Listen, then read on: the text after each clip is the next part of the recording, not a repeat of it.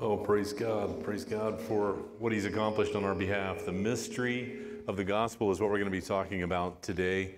I'm going to invite you to stand with me in just a moment, but I want you to find two sections of scripture in your Bible or on your phone. If you're using your phone app, we're going to be reading a lot of scripture today.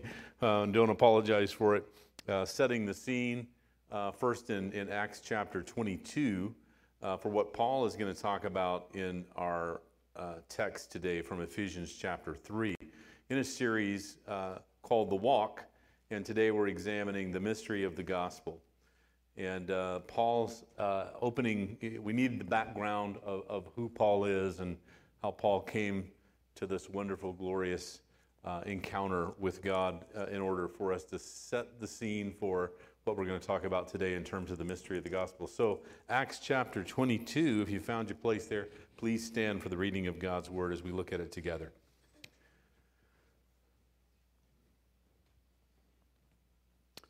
Brothers and fathers, listen now to my defense. This is verse 1 out of Acts chapter 22. When they heard him speak to them in Aramaic, they became very quiet. And Paul said, I am a Jew born in Tarsus of Cilicia, but brought up in this city. I studied under Gamaliel and was thoroughly trained in the law of our ancestors. I was just as zealous for God as any of you are today. I persecuted the followers of this way to their death, arresting both men and women and throwing them into prison. As the high priests and all the council can themselves testify, I even obtained letters from them to their associates in Damascus and went there to bring these people as prisoners to Jerusalem to be punished. About noon, as I came near Damascus, suddenly a bright light from heaven flashed around me. I fell to the ground and heard a voice say to me, Saul, Saul, why do you persecute me? Who are you, Lord? I asked. I am Jesus of Nazareth, whom you are persecuting. He replied, my companions saw the light, but they did not understand the voice of him who was speaking to me. What shall I do, Lord? I asked. Get up, the Lord said, and go to Damascus. There you will be told all that you have been assigned to do. My companions led me by the hand to Damascus, because the brilliance of the light had blinded me. A man named Ananias came to see me. He was a devout observer of the law and highly respected by the Jews living there. He stood beside me and said, Brother Saul, receive your sight. And at that very moment, I was able to see him. And then he said, the God of our ancestors has chosen you to know his will and to see the righteous one and to hear words from his mouth. You will be his witness to the people of what you have seen and heard. And now, what are you waiting for? Get up, be baptized, wash your sins away, calling on his name. And when I returned to Jerusalem and was praying at the temple, I fell into a trance, and I saw the Lord speaking to me. Quick, he said, leave Jerusalem immediately, because the people here will not accept your testimony about me. Lord, I replied, these people know that I went from one synagogue to another to imprison and to beat those who believe in you. And when the blood of your martyr Stephen was shed, I stood there giving my approval and guarding the clothes of those who were killing him. And then the Lord said to me, go, I send you far away to the Gentiles. The crowd listened to Paul until he said this, and then they raised their voices and shouted, rid the earth of him, he is not fit to live. And now if you would move over to Ephesians, beginning at chapter 3, verse 1.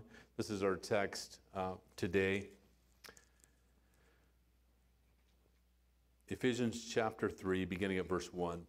For this reason I, Paul, a prisoner of Christ Jesus, on behalf of you Gentiles, assuming that you have heard of the stewardship of God's grace that was given to me for you, how the mystery was made known to me by revelation, as I have written briefly. When you read this, you can perceive my sight into the mystery of Christ, which was not made known to the sons of men in other generations, as it has now been revealed to his holy apostles and prophets by the Spirit. The mystery is that the Gentiles are fellow heirs, members of the same body, and partakers of the promise of Christ Jesus through the gospel. Of this gospel, I was made a minister according to the gift of God's grace, which was given me by the working of his Spirit.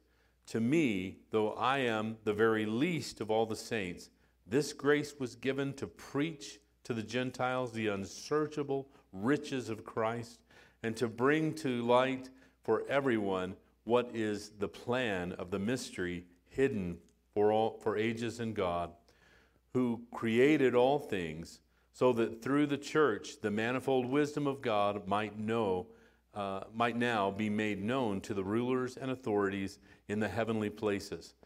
This was according to the eternal purpose that he has realized in Christ Jesus our Lord, in whom we have boldness and access with confidence through our faith in him. And so I ask you not to lose heart over what I am suffering for you, which is your glory. Father, we come to you in the name of Jesus, asking that you would open our hearts and minds to your word, and most of all to the visitation of your Holy Spirit in our presence today. You can change our lives.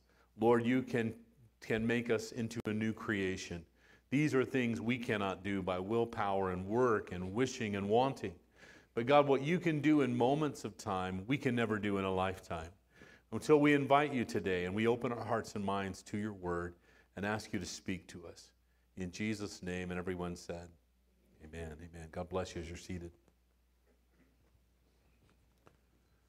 I'm sure you do too. I love a good mystery. I had a funny experience several years ago. I was reminded of it recently because I'm flipping through cable and I saw the movie was there, The Sixth Sense. How many of you saw The Sixth Sense? Great mystery, isn't it? Great mystery movie. And my experience with it, I was so excited to get to see it, and there was conflicting things that kept happening so that Michelle and I couldn't go. We were in Las Vegas at the time. And so finally she relented. She said, just go by yourself. You know, you have this window of time, a few hours, and just go watch it, and I'll go see it with you another time. And so I should have, as a good husband, said, no, I'll wait for you, but I didn't. I went. And I bought my ticket and rushed in, and I didn't look at the times and didn't look at the gate, the place I was supposed to be. I just saw a movie title. It was The Sixth Sense. And so I ran in to go find a seat. The movie was already going. I was a little shocked. I thought it was a little early. And so I was right there when the mystery is revealed, right? That's the place I walked in. I ruined the mystery. I walked into the scene, where he's suddenly, if you haven't seen the movie, I won't spoil it for you, but it's right there where they expose what this was all about the whole time, And the psychologist that was working with him, was, you all know that watched the movie. So there I was, and I was bumming. I ruined it for myself. And so then I had to go wait till find my actual theater and wait another 5 or 10 minutes before the movie started, knowing the ending already, right? But I do love a good mystery. I love to watch movies that will unravel at the end and help you see the mystery, or read books like that. I really enjoy that. Sherlock Holmes, man, some of my favorite books and movies. I love Sherlock Holmes movies. But it's really a lot of fun. But that is not really what we're looking at today. That's not the way we think of mystery, and what it means to us today is not really what Paul is talking about here. So what is he talking about? For Paul, he uses a word to express something beyond natural knowledge. In other words, And we've been talking about this as we rolled through the walk in Ephesians and talked about our walk, that it was God who initiated all this. He had to, because we're going to continue to walk in darkness and not understand. It was Him that began to shed light and bring the mystery to life. So this is not something that you and I could read and start unraveling and put the pieces together. I remember in The Sixth Sense later, the producer was saying that they had cues throughout that. Wherever there was something red in the scene, it was a cue that something was happening all the way through the movie. Now you want to go back and watch it, don't you? So it was something that we could unravel. We could really figure it out, right? But the mystery that Paul is talking about here is something that we cannot figure out without the divine revelation of the Holy Spirit. The gospel is a great mystery, but not in the sense that we might expect or think about in terms of what we think about mysteries.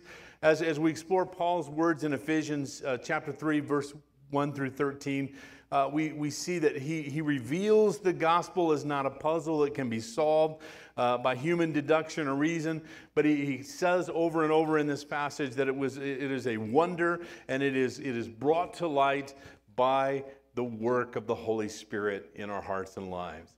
The mystery of Christ, he talks about here in this passage. One of the great mysteries of the gospel is that the Jews and the Gentiles alike be brought near to God as members of one body, and that God is the Father of them all. That we are not separated by our race, we're not separated by our cultures and the things that we grew up around, that we are brought together under Christ. We are one people, and this is, he uses the word mystery or mysterion in the Greek, and it means a hidden purpose or counsel. It cannot be understood by human wisdom. It cannot be. It can only be revealed by the Holy Spirit. And so we might say it this way that you would remember it, and that is that it is truth that is arrived at not by speculation or investigation, but only by revelation. Amen? Let's say that together. It is truth that is arrived at not by speculation or investigation, but only by revelation. And now that I know you can read, let's try it one more time. Here we go. It is truth that is arrived at not by speculation or investigation, but by revelation. I like what David Wells, a professor, historical systematic theology, he is author of over 20 books, and he wrote this. He said, there is an invisible boundary between God and ourselves, both with His being and with respect to what we know. We cannot cross the boundary to know Him savingly. He is not found in our deepest self. He is outside of the range of our intuitive radar. We are, in fact, alienated from Him and shut out from His fellowship and knowledge. We cannot access Him on our own terms or in our own time. And that's what Paul's been talking about as we studied the walk through Ephesians. God has initiated this. God has started it. He initiated this encounter. He wants this relationship with you, and He is the only one that can bring to light understanding about it. It is not ever going to be arrived at by us. We're not going to be walking down the street saying, I am just a horrible person. And that's, it's just, I need a Savior. That's the hardest step in salvation for any person, is the ownership of who they are, the depravity of their own life. In the 12 Steps program, they teach you to, the first 3 steps, and they're really the first 3 steps of salvation. They simplify it by just saying, I can't, He can, I think I'll let Him. And it is arrived at, though, by revelation, where we come to the place where we're like, I can't. I am powerless in my own self to do anything to change myself. We try willpower. We try all kinds of efforts, but we have to arrive at that place, and it is revealed to us by the Holy Spirit, our need for a Savior. Now, we spoke of this in our opening messages, how God initiated this track towards us to come and encounter us and bring us to Himself. And the crucial understanding makes way for the mystery that is revealed through the gospel. Paul wrote in Ephesians chapter 2, the dividing wall of the separation has come down. And who brought it down? Me. I had a hammer and I was just bang. No way. This was a wall that could not be brought down except by the power of God. And when he rent the veil after Jesus said it is finished and it's done, I've paid the price, and the veil in the temple was rent from the top to the bottom, that wall just came crashing down, and now we have this separation no more. We are brought together in Christ. There is peace, as we talked about, between Jews, Gentiles. There can be peace throughout all of the world if Jesus, the Prince of Peace, is empowered to be what he needs to be in every one of our lives, right? And so that is the hope of all the world. That is our hope, is inviting Jesus to be Lord and Savior of our lives. Now, the Gentiles who had surrendered to the gospel of Jesus Christ were heirs, Paul is teaching here, in Christ also. And this was a problem in that day because the Jews didn't want anything to do with the Gentiles. They would, there was a lot of this, kind of, racism kind of thing. They'd separate. They would even cross the street to get away from them, thinking these are unclean, these are pagan people, want nothing to do with them. And there was a lot of this kind of stuff going on both ways, right? On the other side, it was like these are over-religious, zealot people. We don't want anything to do with them. And there was a lot of this kind of stuff going on. And Paul is saying, it is Christ that's healing this great breach between the two. It is Christ that is bringing us together. And they have surrendered to the gospel of Jesus Christ. They are also heirs just like you. And you heard him reading and what he was saying in Acts 22. And when they heard that, those people that were in that group got furious with him. No, we're not. People want the separation. They want the distance. They want to think that they're better than someone else. It is true of all of us that in one way or another, we can be lifted up by pushing someone else down, right? Or separating ourselves from someone. I'm not as bad as someone else. Even as Christians, the danger in our lives is to look at someone who is involved or engaged in terrible evil and sin and saying, thank God I'm not like that person, and not really see the depravity within each one of us. Our desperate need for God. And so Paul's saying, these are also heirs because they have done the same thing you did. They surrendered to the lordship of Jesus Christ in their life. So in other words, Paul was saying these pagans had not changed the gospel to fit their pagan beliefs, but the gospel had changed them. The gospel has changed them. And it's true of our day. What was true 2,000 years ago is true today. We cannot take the gospel and try to rationalize it or change it to fit our culture and our time, and neither could the pagans of that day. They had to come the way everybody comes, in humility and in desperate need for God, as God initiated relationship with them and has initiated relationship with us, and they had to lay everything down and say, I am a sinner, I need a Savior, right? And so because of this, they became members of the body of Christ. He says, the mystery of Christ, which was made known to the sons of men which was not made known to the sons of men in other generations, as it has been revealed to the holy apostles and prophets by the Spirit.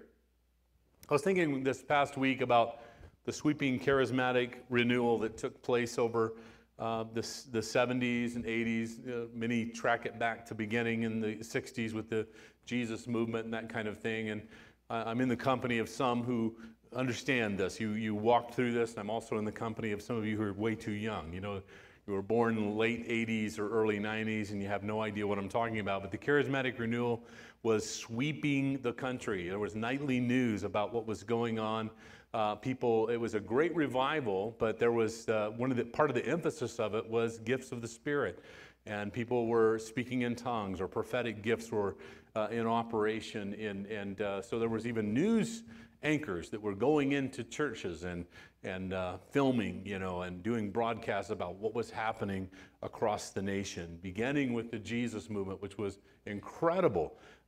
Kids, I'm thinking today, too, on the drive-in, that the hippies are in their 70s. It's like, 60s and 70s now, but the hippies of the 1960s and early 70s were trying to find themselves, and they had gone on drives all across the country to different locations, Haight-Ashbury and other places. We remember Woodstock historically, all of that kind of stuff.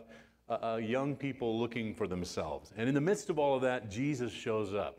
And just incredible revival begins to take place. And there are whole movements that were birthed out of what took place in the revival in parks and in small apartment complexes and all across the nation. And it led to the ongoing charismatic renewal that took place in the 70s and the 80s. I give you a little bit of background to tell you the story about a friend of mine, a mentor and friend of mine, Judson Cornwall. And he was invited during this season, which was really uncommon for a pastor of a particular denomination, especially one that was charismatic or Pentecostal, to wind up in a mainline denomination, Catholic, Presbyterian, Episcopalian.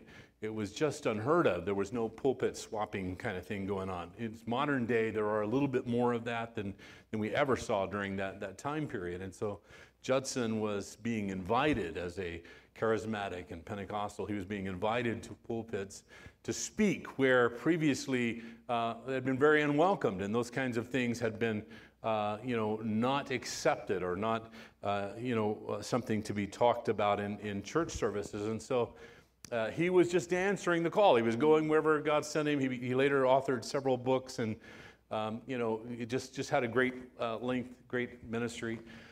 But he was telling me the story when he came to visit us at our church on one occasion that the denomination to which he belonged had certain leadership there had taken offense. Just really a couple of guys had taken offense with him going to these other places to speak. And they just felt it was inappropriate for him to be going to some of these settings and speaking and talking to people about the fullness of the Holy Spirit.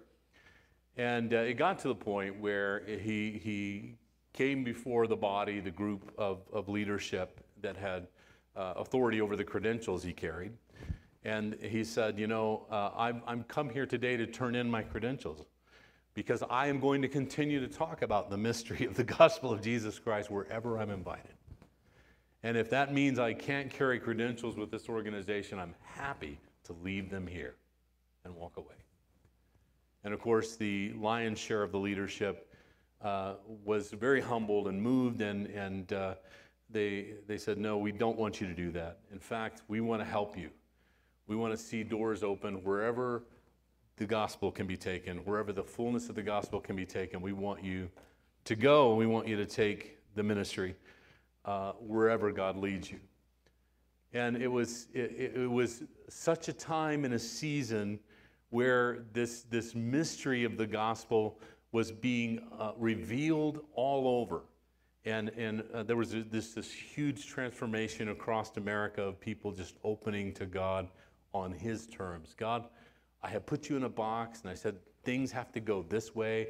We have to have 2 songs, an offering, and this and that, and everything has to go this way. God, today, you're out of the box, and whatever you want to do, we're showing up to just love on you and to minister to you. I remember a great gathering during this charismatic renewal when my dad first took a church in Arkansas. It was happening in a hotel. They had no home church, and it was just growing week by week, and there was 500 or so people at this point. And my dad, they asked him to come and speak, and to share about the fullness of the gospel. And it was an incredible season, incredible time, great revival sweeping across America. But Judson talked about quoting this passage and many more to those that he stood before to let them know, I'm going to preach Jesus.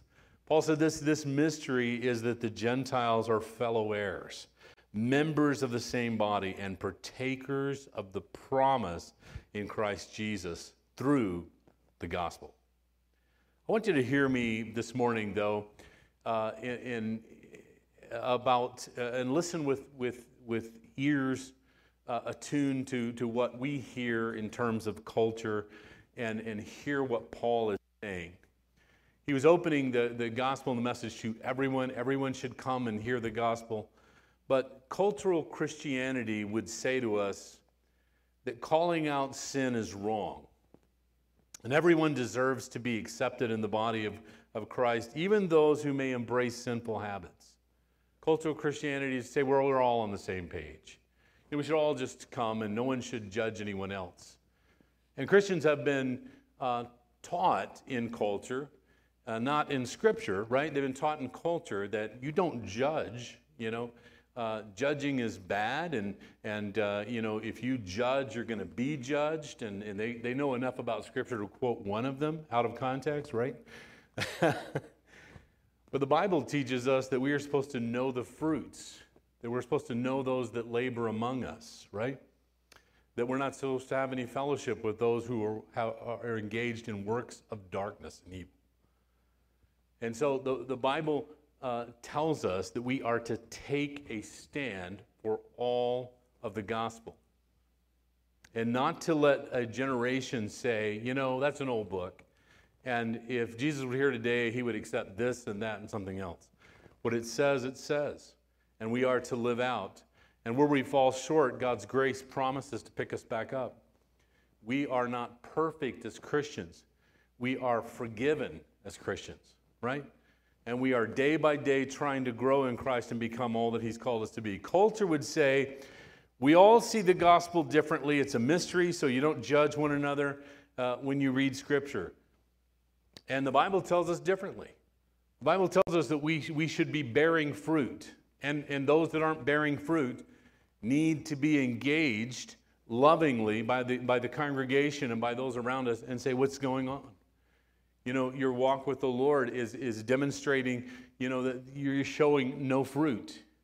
You're showing a barren tree. There's no love. There's no joy. There's no patience. There's no long-suffering, gentleness, kindness, meekness, temperance.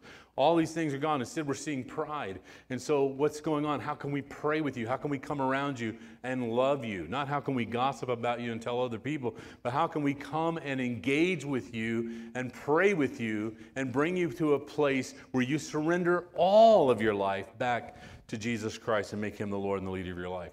Culture would say loving everybody means you love their sinful choices as well. Not so, the Bible says. The Bible says we can love people but not love their choices. The Bible teaches us to guard our hearts, to set a guard around ourselves. If you are a parent and have, I don't suspect anyone in this room, but I'm using an example, you're a parent and you have a child that's addicted to drugs. And they will do anything to get that drug, including taking money out of your purse and out of your wallet and out of your bank account and stuff like that. Well, the Bible says you are able to set boundaries around to protect your heart, to protect your environment. We have had at times to say to our children, when sin might rise up in their life in a manner of speaking, there is the door. You will not live this out in this environment. We have to protect the environment here, the children, so that all of them aren't running astray and going after the things that the enemy is drawing them into. Loving everybody does not mean we love their sinful choices. We love them. We pray for them. We are there to minister to them as they are ready for it, right? But we will protect what God has placed in our hearts and lives. And we will protect our hearts from being destroyed so that we are no longer effective for the kingdom because we will set boundaries. The gospel of Jesus Christ is not culturally adaptable. It was the truth from the beginning of time, and it is the truth now. Paul said, of this gospel I was made a minister according to the gift of God's grace, which was given me by the working of his power. The unchangeable gospel truth is the same for every generation. We read earlier about the trajectory of Paul's life being transformed and changed by an encounter with God that made him blind, that knocked him down, that as he opened himself to the initiation of God in his life, trying to bring him back to a saving relationship, the trajectory of Paul's life completely changed. He was moving in another direction. He was headed for destruction. He was headed for eternity separated from God, a place, a home called hell. He was moving in that direction. And his trajectory was totally changed by the gospel. The gospel changes surrendered lives. The gospel also requires surrendered lives to proclaim the unsearchable riches of Christ. Paul talks about doing that with the Gentiles, to bring to light for everyone what is the plan of the mystery of the hidden for ages of God who created all things. Look at what was accomplished by the church when we engage in the mission that Christ has given us. Paul talks about it here in this passage. Here's what's accomplished. Through the church, the manifold wisdom of God might be made known to the rulers and authorities in heavenly places. This is a term that he illuminates a little bit further on and talks about. We'll look for it as we examine chapter 6. There are the prince of the power of the air is one way it's described in Scripture. The enemy is roaming about the earth, says, seeking whom he may devour. In the book of Job, early in the book of Job, you see this council, this gathering of these demonic spirits and of Satan himself to encounter. And it was the beginning of the testing of Job. It's his challenge to God. If you will remove your protection from him and let me strike him with various kinds of sicknesses and harm and pain and suffering, then you'll find that he'll curse you and he will not love you anymore. He will reject you and turn you away. God was pleased to allow Job to be a testimony to the authorities and rulers of darkness, not just to those who were engaged and knew God and had a personal relationship. It's great for your testimony to be heard in the realm of the church, right? Growing up in the church, my dad was a pastor. We actually had a segment of service called testimony service. People would stand up and talk about it, but nobody out there heard it. Nobody of those spirits was listening and tuning it in. But here's what happens when the gospel is practiced. Paul says the rulers and authorities in heavenly places are notified. These powers and mights also include cultural, economic, and political forces, the kinds that are shaping lives every day. And in Colossians chapter 2, verse 8, it says, none of the rulers of this age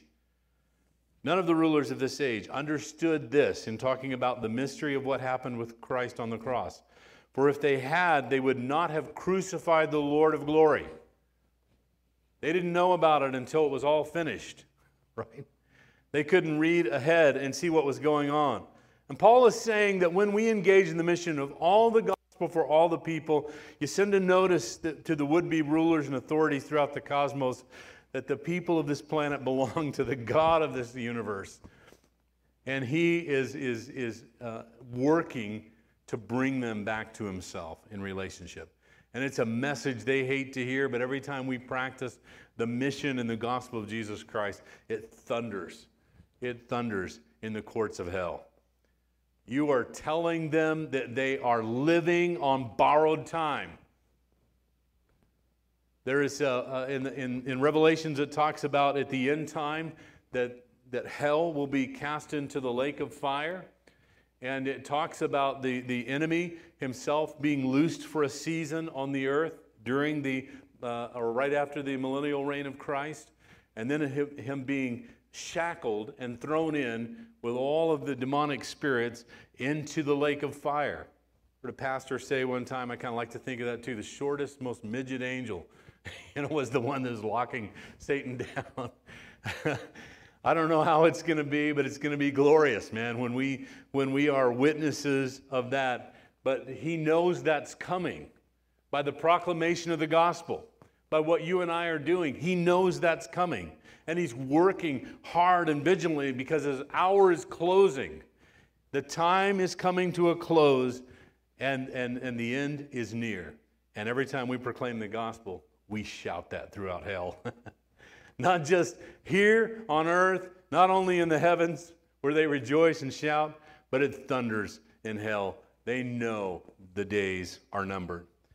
He said, Paul goes on to say, this was according to the eternal purpose that he has realized in Christ Jesus our Lord, in whom we have boldness and access with confidence through our faith in him.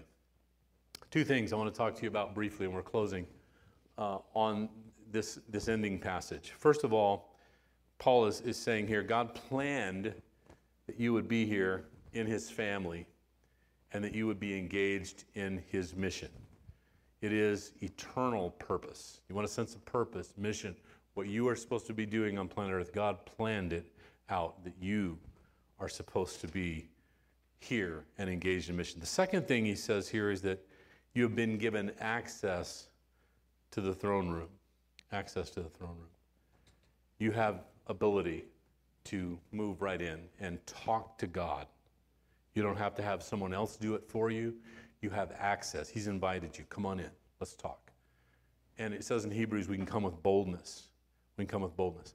I was standing in the tee box on the 8th hole in Scottsdale about 25 years ago, and Phil Mickelson was getting ready to tee off, and I was really proud of myself because I had gotten there really early, while all the rest of the crowd was at hole 7. I was hole 8 waiting, and I knew that Phil was coming up and standing right there. He's a Phoenix product, and I was happy to be standing there watching him, right there just within a few feet of him. When suddenly, the crowd started pushing and shoving, and it was pressing in. There was a buzz of noise, and Phil stepped out of the tee box. He was lined up getting ready. He steps out of the tee box, and he turned around and he was looking at me straight in the eye, and I thought, finally, I've been noticed. The world knows how important I am in the scheme of things, But I realized I was getting pushed a lot from the left side, and I turned to my left to see Phil wasn't really looking at me. He was looking at Kevin Costner, who was standing right by me. And so I'm standing next to Kevin Costner, and the crowd had pushed him practically in my lap, and he's signing a few things for people that they're shoving in, trying to get him to sign. Who knows how they knew to even bring this stuff. There was posters and everything else, but I didn't even know he was going to be there, especially standing next to me, right? And so he signs a few of these things, and then his people clear everybody out. They start pushing people back. And so it's just me and Kevin Costner standing there watching Phil, And I'm like, I got access. I could not think of a thing to start up a conversation. I think it came to my mind from Dances and Wolves, Tatanka, but I couldn't even say it. I was just standing there and looking at him. He was looking at me, and there were nobody else around us, just the two of us standing there, had access. And so we just kind of smiled at each other, and we looked at Phil, and Phil went back to the tee box, and he crushed the ball, and soon after, everyone began to disappear. And I was thinking back of my drive back home, of all the things I could have said, lines from movies and different kinds of things, when I had access. And it reminded me of the access that we have with God. And you don't really have to know what to say, do you? I mean, you've got this kind of access, and he just wants you to be there. Have you ever just enjoyed, like, your loved one, a spouse, or maybe your parents? You can remember back to even when you were a child. For those of you who are adults, that the comfort of just hanging out with mom and dad, and or somebody that you really love, and just sitting by them, and you have access. You have access, and you just don't really have to say anything at all, do you? I mean, it's just like, I've got access here. It's just so great to be here, and I just really enjoy hanging out with you. Do you really know that you have that kind of access with God, the ruler of the universe? It's a great mystery for us outside of our personal relationship, but once it's enlightened to us through the Holy Spirit, we recognize that access that we have, and it is so great. You can come boldly before the throne of grace, it says. That's why we can come boldly. You know, he didn't say, come to God and get ready for your spanking, you know, for all the terrible things that you did, you know. Get ready for some punishment. God's going to be yelling at you for a decade here. No, it says that it is a throne of grace and we can come. And we have access and God's invited us. It's such a beautiful thing, isn't it? I want to invite you to stand. We're going to be worshiping in song together. But to take a moment today and to gain access to his presence and say, Lord, I come to you just as I am. And I want to be in your presence, and I invite you to speak to me. I want to listen to you. I want to hear what you have to say to me, and I love you, Lord. I praise you, and I thank you.